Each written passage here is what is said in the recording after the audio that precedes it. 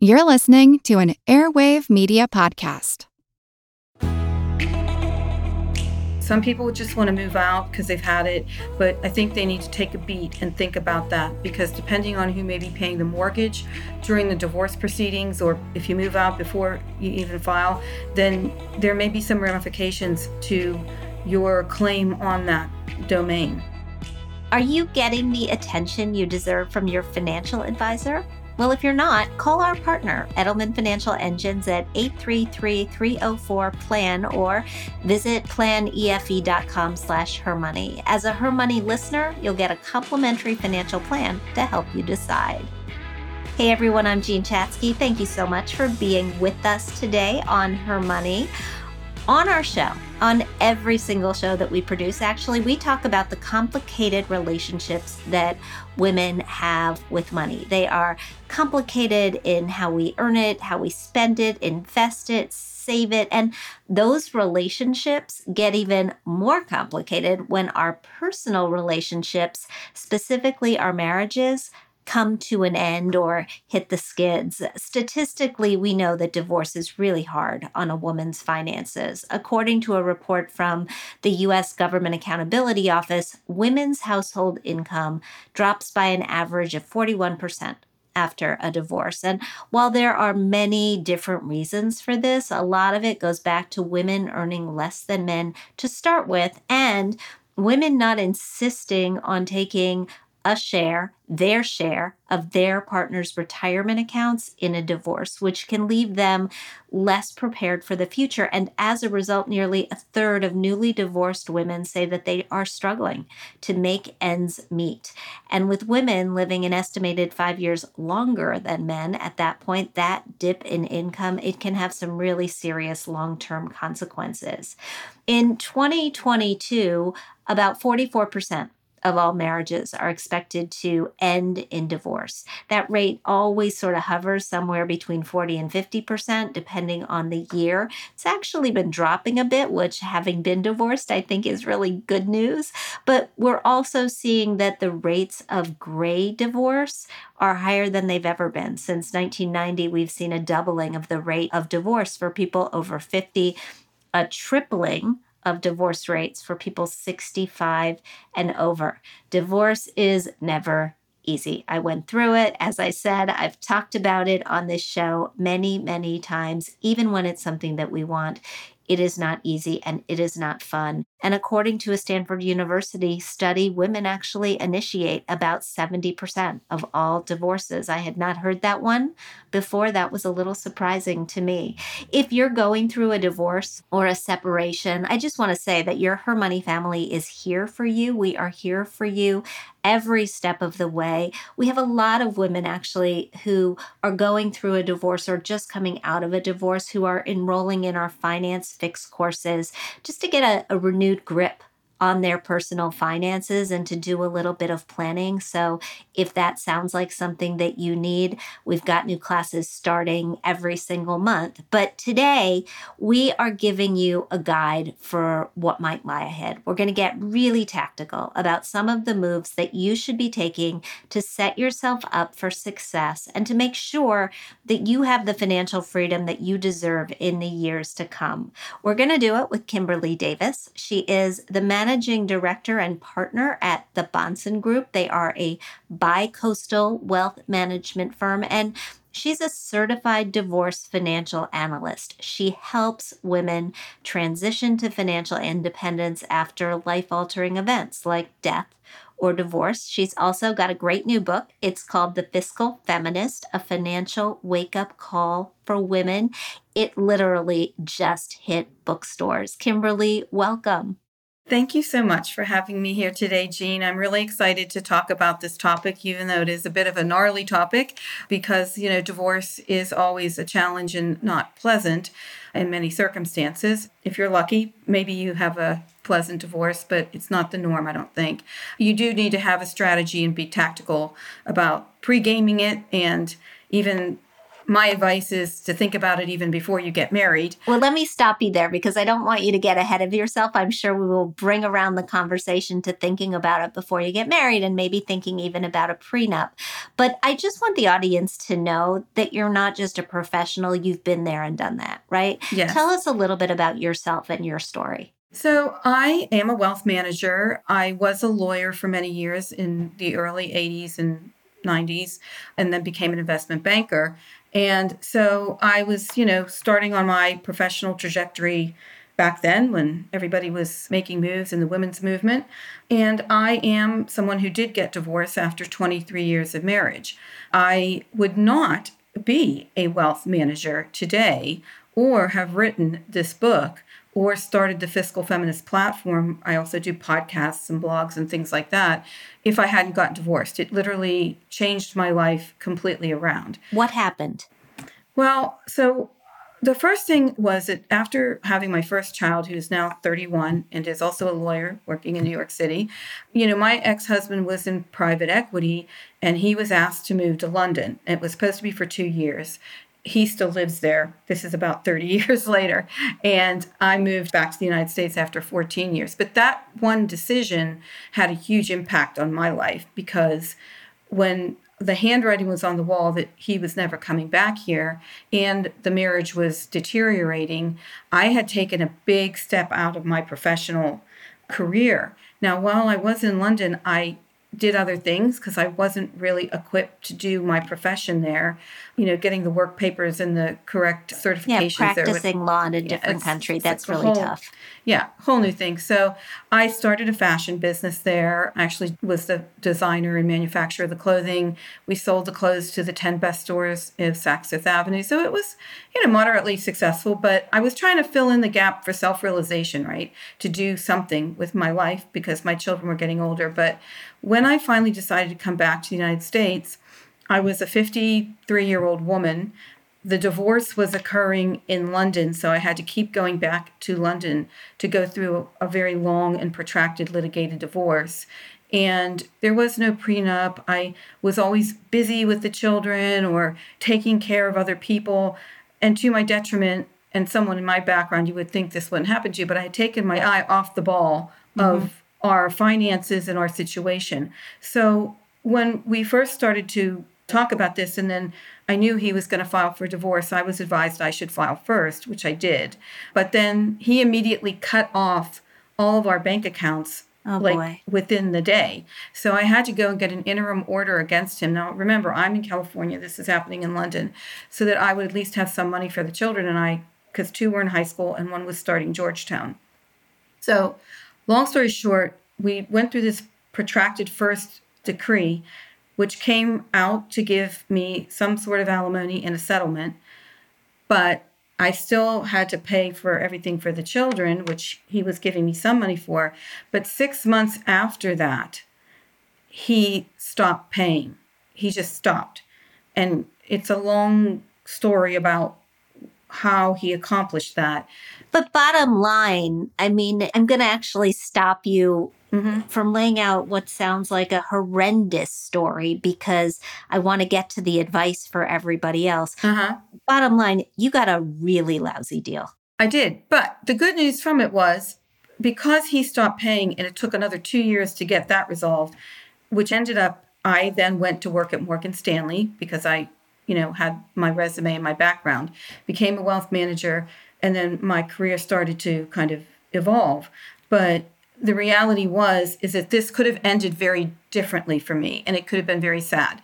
So I had a great divorce. I wasn't prepared, and I could have ended up living in a much lesser lifestyle in my retirement. And also, I might not have been able to complete certain objectives that I had for my kids.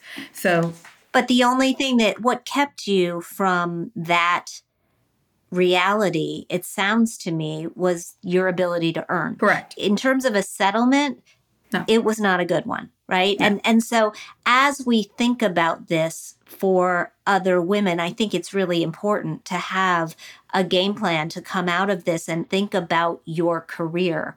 But before we get there, I actually want to talk about the divorce itself. I want to talk about how do you look at the retirement planning, the property, the investments, the estate planning, right? Your title in your book is A Financial Wake-Up Call for Women. What's the wake-up call? Well, the first thing is knowledge is power. So, like with any other logistical major move in your life, you need to kind of pregame any type of divorce action. So, if you think you're going to file for divorce or you think somebody else is going to file for divorce, then I would not be in such a hurry to do that until you have laid the foundation for this next step. What does it mean to pregame? Can we get really specific? Yes. So the first thing I would say is many women that I talk to really often don't have any clue as to maybe what their husband earns, how much retirement funding has gone on in their individual 401ks, and they don't have a full picture of the joint finances. So I would say the first thing they need to do before anybody does anything, or if you think something is afoot, is to, and even before that, you should do this, have a clear picture of your joint and individual financial situation. What do I mean by that? You need to have a balance sheet. You need to understand all the assets that are in the marital corpus, so to speak, all the marital assets, real estate, cars, each of your retirement plans, investment accounts. If you have a business, a family business, people should be looking at their tax returns and understand what are on those schedules, because that will list all the granular ownership of investments, companies, and so on and so forth. A lot of women, I think, may not look at those tax returns so granularly before they sign, and they should be doing that because that's where they're going to see hidden assets if there are some. So even during the marriage, I would suggest everybody be very informed of what all the assets are, and also then what are all the liabilities, mortgages, notes, any kind of loans associated with the business. These are all the things that you need to understand because that's going to give you your clear picture. It's so interesting. So as a woman who's gone through a divorce, and I'm sure because you're a professional who works in this space as well, like I feel like I'm one of the first calls whenever anybody in my orbit thinks that they're getting a divorce. And this is the advice that I give them, right? Even if you're not looking at the finances, even if you haven't been looking at the finances, you got to look at it. You got to look at all the paperwork. And that may be a hard thing to do if you're not comfortable in understanding it or figuring it out. But there are professionals, there are financial advisors, and there are divorce planners who are out there and available to help you. Right. And I mean, this is what's going to kind of determine the infrastructure of your future life. Documentation drives divorce. Once someone files for divorce, their soon-to-be ex-spouse may not be so willing to produce documentation. So this is why, all of a sudden things might get a little fuzzy. Documents might be hard to come by. You may have to subpoena them. Or all of a sudden a law firm or family business that was doing very well before the divorce is all of a sudden not doing very well because, I don't know, they're getting divorced and all of a sudden they say the company isn't making any money. So it's really important to get all of these documents together, to have them either on your computer in a file or print them out and put them somewhere safe. So that's the first thing you really want to do. And then the second thing you really want to do is check your credit report. It's very, very important that women are reviewing their credit reports, really checking into, your debt is inextricably tied to your spouse, especially in a community property state.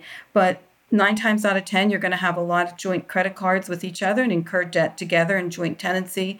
So you need to understand what's going on with that credit report because there could be things occurring that your spouse has been doing that you may not be apprised of, and that will be revealed in the credit report. So specifically, you're looking at your credit score, right?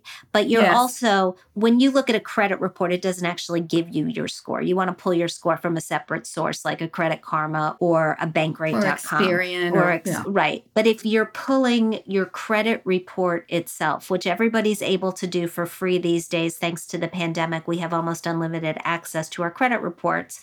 When you're looking at it, what are the warning signs? Accounts that don't belong to you, collections? I mean, what are you specific, or just anything that you don't know about? Well, yeah, and that's the thing. There will be, obviously, you have to look at all the accounts that are open and what the balances are on those accounts. Are you familiar with those accounts? Do those balances look like they're in the realm of possibility of what you as a couple have been spending? Are there accounts that you're not aware of? And then also, are some of the accounts in delinquency? Have there been some bankruptcies filed that, in the past that maybe you don't know about? They're very telling, these reports, and they go back several years. So you can see a lot of activity that's occurred in the past, and then you can become apprised of that. So you know what you're dealing with, because you, as a married person, if you have not had credit cards in the past in your own name, and this is the third thing I tell people to do, you may not have that much credit available to you after your divorce. You may have to start from ground zero. I had a double whammy with that because I was coming from England. I hadn't lived in the United States for 14 years. So I literally had no credit in this country. I literally had to buy my first car when I moved here for cash. I couldn't get a car loan because they didn't know who I was. But you should try to establish a credit card on your own before you get divorced, and even during the course of a marriage, just so you have a credit card or two credit cards that is singularly in your name. Okay, great advice. What's the third step? One thing I want to remind women is if you have been married less than 10 years, you will not be able to get the spousal benefit in Social Security of your husband or soon-to-be ex-husband. If you are somebody maybe in a gray divorce, this is something you might want to consider, because if you are married for 10 years or longer and you don't get remarried again, and your Social Security is less than your spousal benefit, you can get the spousal benefit of your ex-spouse. It doesn't matter if he gets married 10 times again, as long as you were married 10 years or longer and you do not get remarried before the age of 62 or after, but you can claim on that spousal benefit. So I have had people come in like their 9th year of marriage and they hadn't worked, so they would need that spousal benefit for Social Security. So I've advised them if they could just hang in there for a bit, it would be to their advantage to do so. That's just kind of a sidebar about timing of divorce. Yeah. No, I think that's great advice. And it's also really important advice if you're thinking of remarrying, right? If you're older and you're thinking of remarrying and you are looking at a serious chunk of your support coming from that former spouse, you may want to be very, very careful there. When do we start putting together a team? When do we look for a divorce attorney? Who else needs to be on it? I was told when I was going through it, you need an attorney, you need a financial advisor, you need an accountant. And by the way, it's a good idea if you get a therapist. Right. And before we go to that, there's one other thing I would like people to think about. I'm sorry, and I will talk about the team in a minute. I would like people to think about in their pre-game strategy, and that is their living situation. Some people just want to move out because they've had it, but I think they need to take a beat and think about that, because depending on who may be paying the mortgage during the divorce proceedings, or if you move out before you even file, then there may be some ramifications to your claim on that domain. So, like what? Well, the court could factor into the fact that maybe your spouse was paying all the mortgage payments when you moved out during the divorce proceedings. And that will impact the distribution regarding that house and the ownership calculation. So people need to think about that and consult with professionals before they move out in a tizzy. So that's just one thing I wanted to add to this. And then, of course, my last thing in the pre-gaming is just establishing your team and deciding what kind of divorce you want to have. There are different types of divorces. You can have a mediated divorce, a collaborative divorce, a do-it-yourself divorce, or a litigated divorce. And these all have different professionals involved and involve different methods of coming up with the final result. Which is your method of divorce of choice, I guess. I mean, I had a litigated divorce, I suppose, because we both had lawyers, right? Well, a litigated divorce, you can have a lawyer. So in a mediation, that's where you pick a professional. It can be a lawyer, or it can be a certified divorce financial analyst. It can be other professionals who is going to be a neutral party that will help you and your spouse negotiate a settlement. Now, the only way a mediated divorce works is if everybody is trying to be reasonable, open, and transparent, and you're on sort of good footing with each other. This professional cannot advise either of you. They can give you options to consider, but they can't say, I think you should take that. You need to make those decisions on yourself. So it's cheaper, and you can have a divorce lawyer you can go back to consult with on, the things that are being discussed. But it is the cheapest form of doing it. It can be the best for a family if everybody is getting along. There might be less of a contentious nature to it. And, I think it can be more streamlined. But that has to be contingent on people producing documentation, people being reasonable, and people being willing to negotiate to a final settlement. If the settlement is submitted to the judge and it's very one-sided, then the judge might not approve it anyway, and you might have to go actually to a litigated divorce at that point. A litigated divorce doesn't mean that you have a lawyer. It means that you're actually going to go through the court system to make the decision regarding the splitting of the assets and child custody and support and so on and so forth. And it will be decided by a judge, not by a mediation, or in the case of a collaborative divorce, which is another way to go about it, where you actually set up a team. And usually on the team, each of you will have a divorce lawyer. You can have a certified divorce financial analyst or a financial person, maybe a financial advisor, but we can talk about the differences between a regular financial advisor and a CDFA. And it's also recommended to have a therapist. This is like almost a death, right? There's a whole situation, especially if it's been a long marriage with family. It can be a very emotional time that will influence your decision making. So having this team in a collaborative divorce, everybody has to agree that they are going to come to an agreement. If they don't, then the whole thing just implodes. Right. And for that reason, mediation is sort of the cheapest version because there aren't as many lawyers and lawyer hours involved. Collaborative tends to be second cheapest because people are working toward the same goal. And litigation tends to be the most expensive. Kimberly, I want to dig into the specific property and the splitting up of the property and the different assets that we have to be aware of. But before we do that, I also want to point everybody to the fact that we are sponsored by Edelman Financial Engines. And sometimes you discover that you don't have the right financial advisor for you, that you think maybe you want to break up with your financial advisor, or maybe you just want a second opinion. It really comes down to whether you're getting the attention that you deserve or you're settling. And Edelman Financial Engines, our partner, believes that you shouldn't settle. They model more than 38,000 securities every single month to stress test your portfolio through thousands of scenarios, just like the volatility the market is experiencing today. You can call 833-304-PLAN, PLAN, or visit planefe.com/hermoney.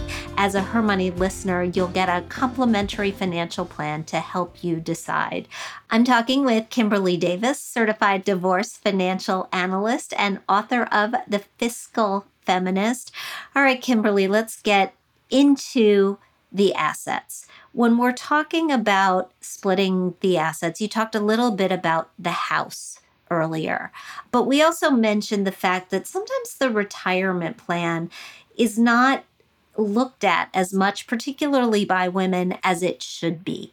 How do you, when you're looking at the whole pool of assets, how do you advise a client what to consider and what to try to get out of their settlement? Well, everything, really is based on the particular facts and circumstances of each individual's situation, right?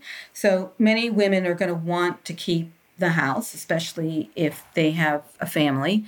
And often that is not optimal and may not even be possible, but they'll fight that corner and try to split the assets so that maybe they'll give more to the spouse so that they can keep the house. But with respect to the house, there's going to be carrying costs to the house, taxes, maintenance, and all that other kind of stuff over the course of years. So unless the woman is getting enough of a settlement or has a job and income coming in, you have to look at the fact that that's actually going to be a cost center for that person. It may not actually be an asset that will give them cash flow and liquidity unless they sell it, which goes against the whole purpose of trying to keep it.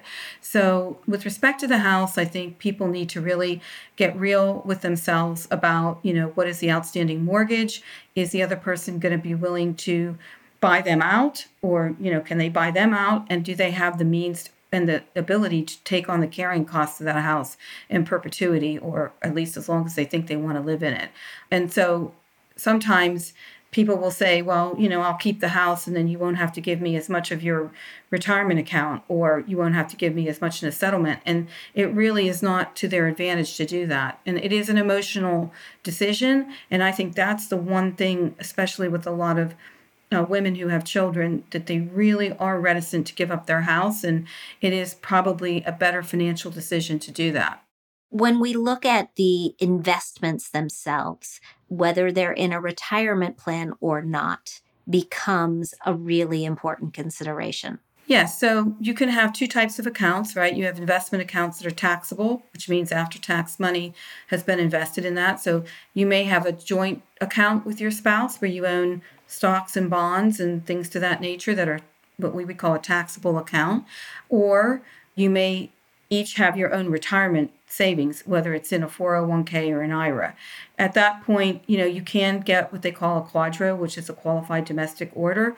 But those usually happen. They happen after the divorce, and you need to get a QDRO specialist to help you with that. But specifically, if you've got 10 shares of Pepsi in a brokerage account and 10 shares of Pepsi in a retirement account, and you bought them on the exact same day, they're not worth the same thing.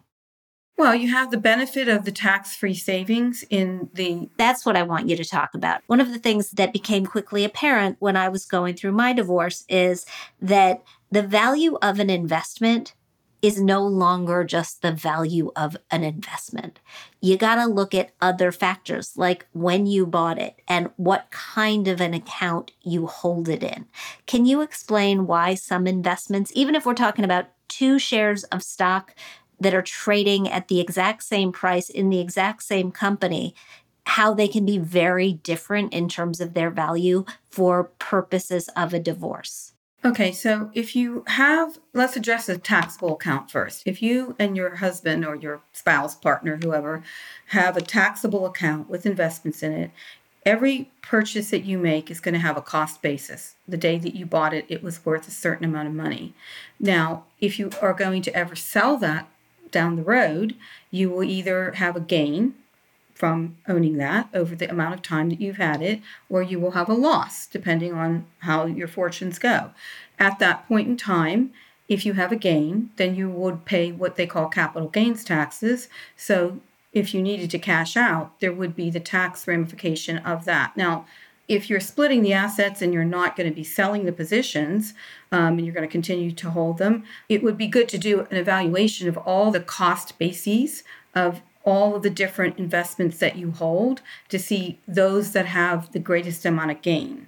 Because if you were going to sell them or somehow dispose of this in a sale, then you are going to be stuck with the tax consequences of the capital gains tax. So, for example, in the case of a house, if you own the house on your own in the end, and then you go to sell it, you're no longer going to have that $500,000 exclusion as a married couple. You only have a $250,000 exclusion. So you need to understand, what is my cost basis in this house for tax purposes? Because that will be an incurred expense for you down the road that might diminish the benefit of receiving that if you have to sell it.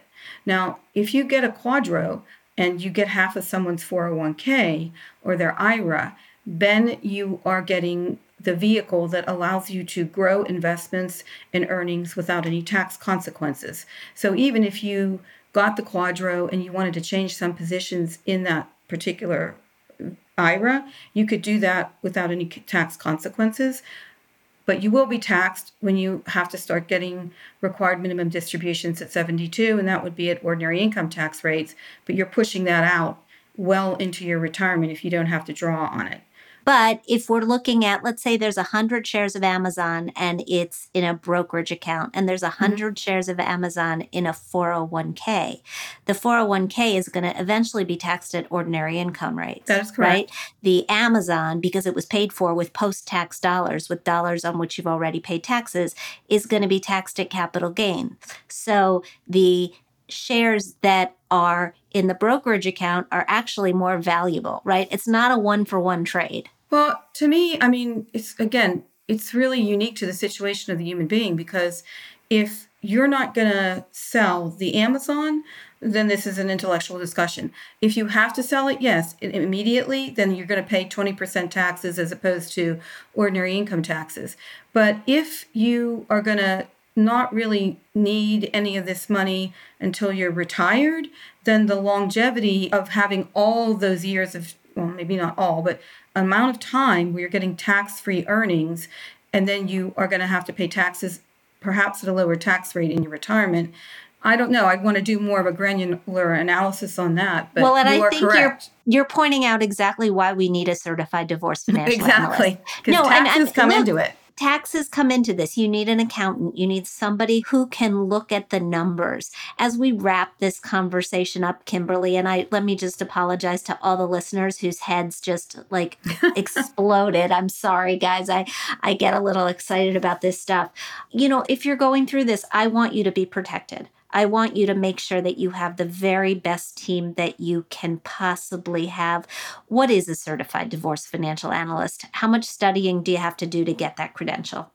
Right. So you have to go through a year-long course of courses that you've got to take, and then you learn a lot about so there are two kinds of states, equitable distribution and community property. So you learn all of those rules, and you are very adept at understanding the tax ramifications of a lot of things having to do with the splitting of assets. And they also become familiar with programs that will allow the analyst to kind of run these programs as projections to understand what might be the best way for you to come out with an optimal result. And I think with lawyers, they are not really equipped to do this. And regular financial advisors don't have access to all this other information that, certified divorce financial analysts are specifically taught with respect to division of assets and the tax ramifications related thereto.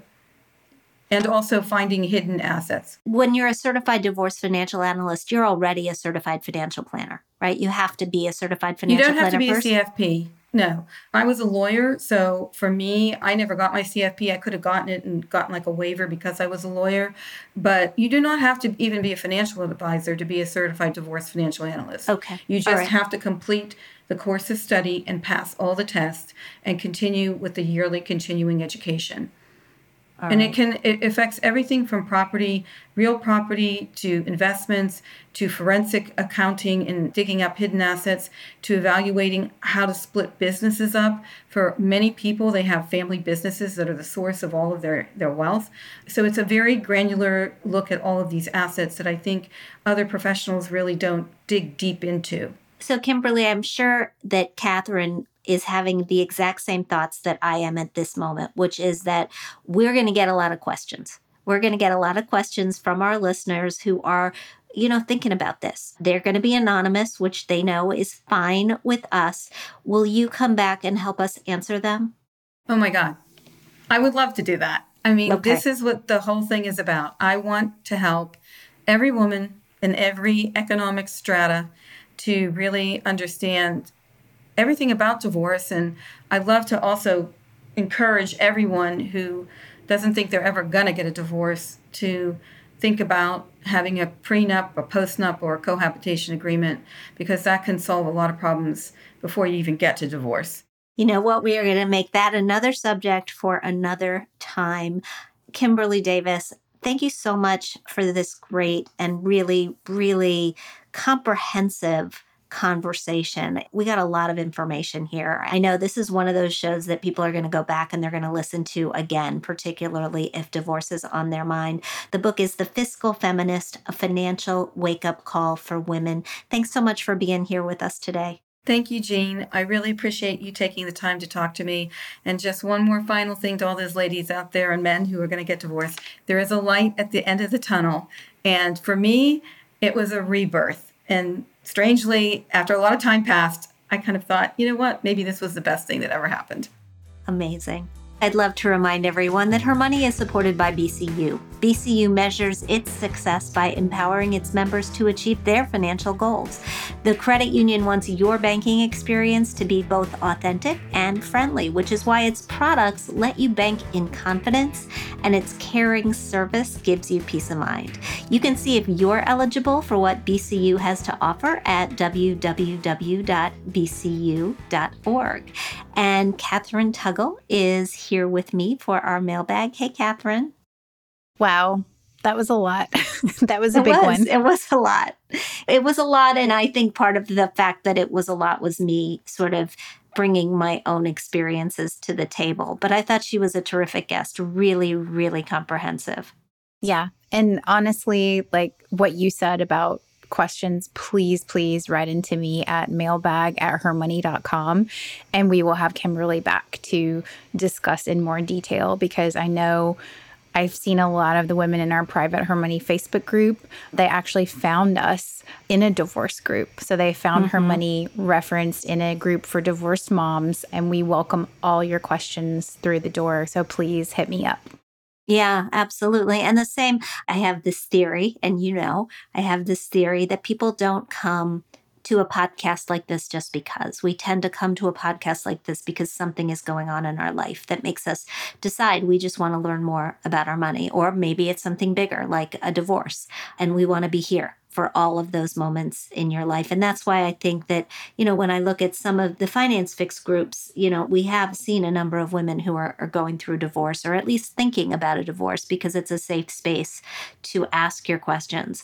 I do want to point out one of the things that Kimberly said was there's this difference between a certified divorce financial analyst and she called it a regular financial planner. A lot of firms these days are operating by a team approach where they have subject matter experts that their planners can access if you have an estate planning question or a divorce question. And I know that our partner, Edelman Financial Engines, works like that. So if you do take us up on our offer to get that free financial plan with Edelman and you are thinking of going through a divorce, there will be experts in divorce, not necessarily who are your day-to-day contact, but who are on the team that can help.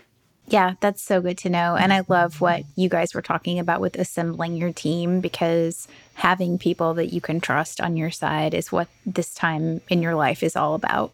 Yeah. And, I don't know. I'm sure there are some women who've gone through this without a therapist, but I would not want to have been one of them, right? I just needed a place to cry. And once a week I would go and I would cry for an hour and I would feel a little bit better. I don't know that I solved the problems of the world in her office, but I really relied on that. Yeah. No, that's such a good point. We all need that impartial third party. Yeah, absolutely. So let's dig into some of the other questions that we've got. Yeah. Today, our first note comes to us from Tracy. She writes, "Hi, Jean. I'm an avid listener for the past few years, and I never miss an episode. I have a question regarding our home and climate change. Our home is in an AE flood zone and 100 years old. I've researched, and we didn't have a history of flooding on the property until this last hurricane season. During Ida, our home flooded, along with much of the area surrounding us in New Jersey. We did have flood insurance, but it only covered enough to repair the damage that the hurricane created. My question to you is this.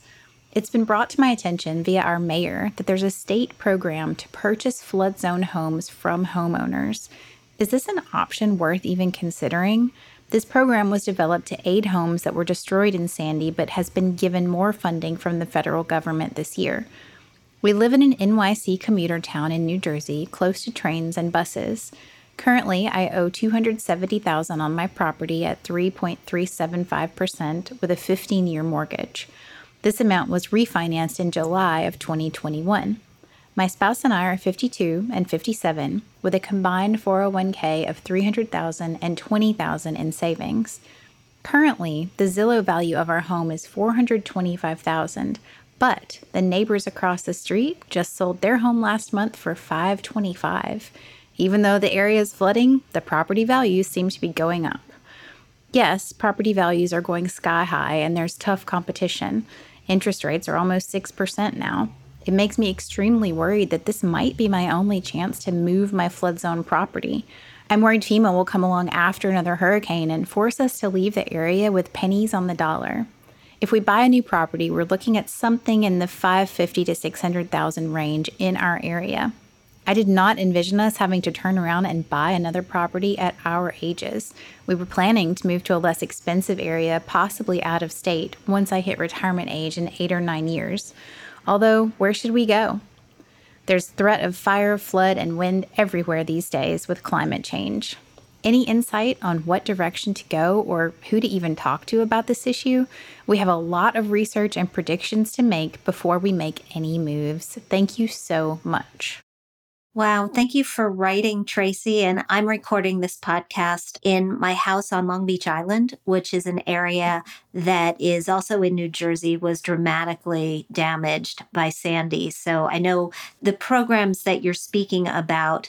I'm struck by a couple of things. First, I'm struck by the fear in your letter. Right? I mean, what you are trying to avoid is a situation where you don't have choices. And now, because of the very active home buying market, you have potentially great choices. But with every successive interest rate hike, those choices probably are going to get fewer and further between. So here's what I would do. I would start doing both some shopping and look at what you might get if you were to sell. I would first call a realtor. There's no money lost in calling a realtor. Ask them to come over, give you a sense of what your home could be listed for, what it's likely to sell for in this market, and how long it is likely to sit on the market before it sells. What's happening in so many situations is that homes are going in a day. So you should know that if you decide to sell, you have the ability to set a time frame. In some cases, that's what we did when we sold our home in New York. We were able to say, yeah, we're going to sell now, but we don't want to move till June or July. And so we need a buyer who is willing to be cool with that. Simultaneously, I'd start looking for a new home. I'd start thinking with the number in mind that this realtor tells you you're likely to get for your home. I would start looking around at what you might be able to afford and where you might be able to afford it. And I would look at rentals as well as homes that you might purchase.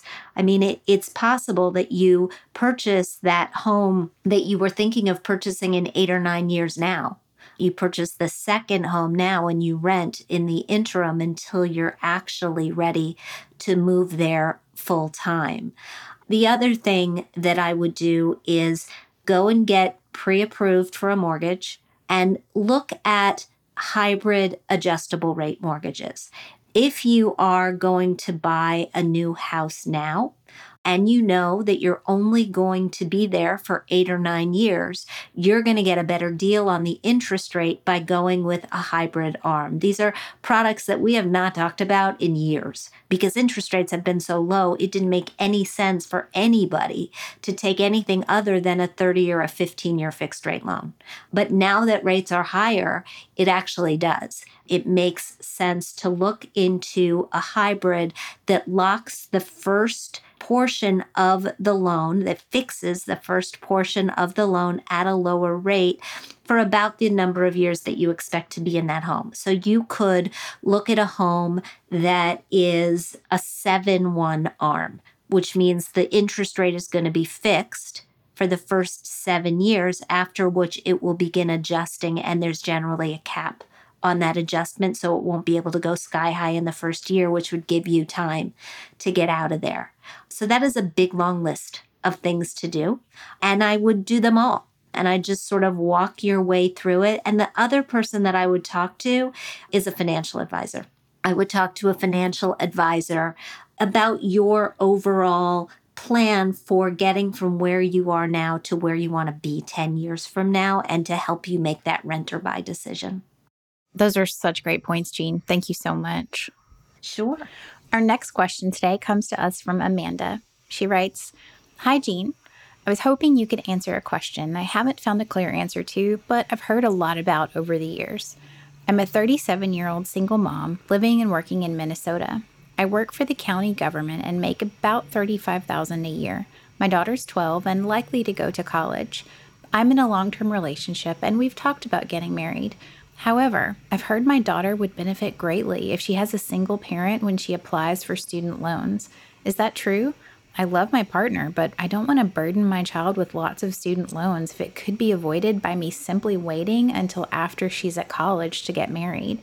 Thank you so much for your podcast. I still consider myself a novice when it comes to money, but your podcast and website has really helped me feel more financially literate. Thank you so much, Amanda, for the question. And you're right on track with this. Whoever is giving you advice is giving you really good advice, because when we apply for financial aid as a divorced person or a single person, in general, the aid that is granted is based on the income of the custodial parent. That's you. You're a single mom. You're the custodial parent. If you get married, the income and assets of your now spouse, your daughter's step-parent, also have to go on the financial aid form, and they can be taken into consideration. So I would say if you really don't care, then don't get married right now. If this is a concern of yours, I would absolutely just hold on. If you're not married, then they don't have to report. Love that advice. And it's my understanding that this could also help with scholarships too, right? I would think so. I mean, I think scholarships and merit aid, other things are based on different factors than just financial need. But there may be scholarships out there that are for children of single mothers. And in that case, you could apply to those. Definitely. Thank you so much, Jean. Thank you, Catherine. In today's Thrive, let's talk about how to talk about getting a raise. Asking for a raise can be anxiety-inducing, even in the best of times, including today's environment when more employees than ever are in the driver's seat. According to the 2022 Compensation Best Practices Survey from PayScale, 50% of companies say that they are adjusting their pay strategy or structures for this year, and 92% of organizations are giving base pay increases in 2022. But even if you know you deserve a raise, asking if you can have one can still conjure up feelings of dread. Those feelings are understandable, but they're not insurmountable. If you're heading into a conversation with a manager, first take a deep breath and then arm yourself with information that can help you be more confident overall. Take a look at websites that aggregate salary data based on years of experience, job title, where you're located, and talk to other people in your industry about the current going rates. Once you've gathered salary data, it's time to compile your list of accomplishments and just detail all the ways you've added value. And then during your meeting, ask your manager for details about how your pay is determined. In other words, you want to understand the data your employer used when they offered you your salary and what their pay structure is. Ideally, your manager will be able to offer some sort of clarity around your pay rate based on your skills, experience, and performance. And while you want your request to be successful, and we want your request to be successful, there is no guarantee that your manager will be supportive of your request for more money. If the salary increase offered is less than you were looking for, then it's time for you to decide if you want to stay or you want to go. If you choose to stay with the organization, this is a good time to discuss when your next opportunity for a pay increase might arise and seriously evaluate if that number could get you to where you want to be. Remember that a no for now doesn't have to mean the end of the conversation. Thank you so much for joining me today on Her Money. Thanks to Kimberly Davis for offering so many great solutions from her playbook and helping us feel more confident about the road ahead. If you like what you hear, I hope you'll subscribe to our show at Apple Podcasts. Leave us a review. We love hearing what you think. We'd like to thank our sponsors, Edelman Financial Engines and BCU. We produce this podcast out of CDM Sound Studios. Our music is provided by Video Helper, and our show comes to you through Megaphone. Thank you so much for joining us, and we'll talk soon.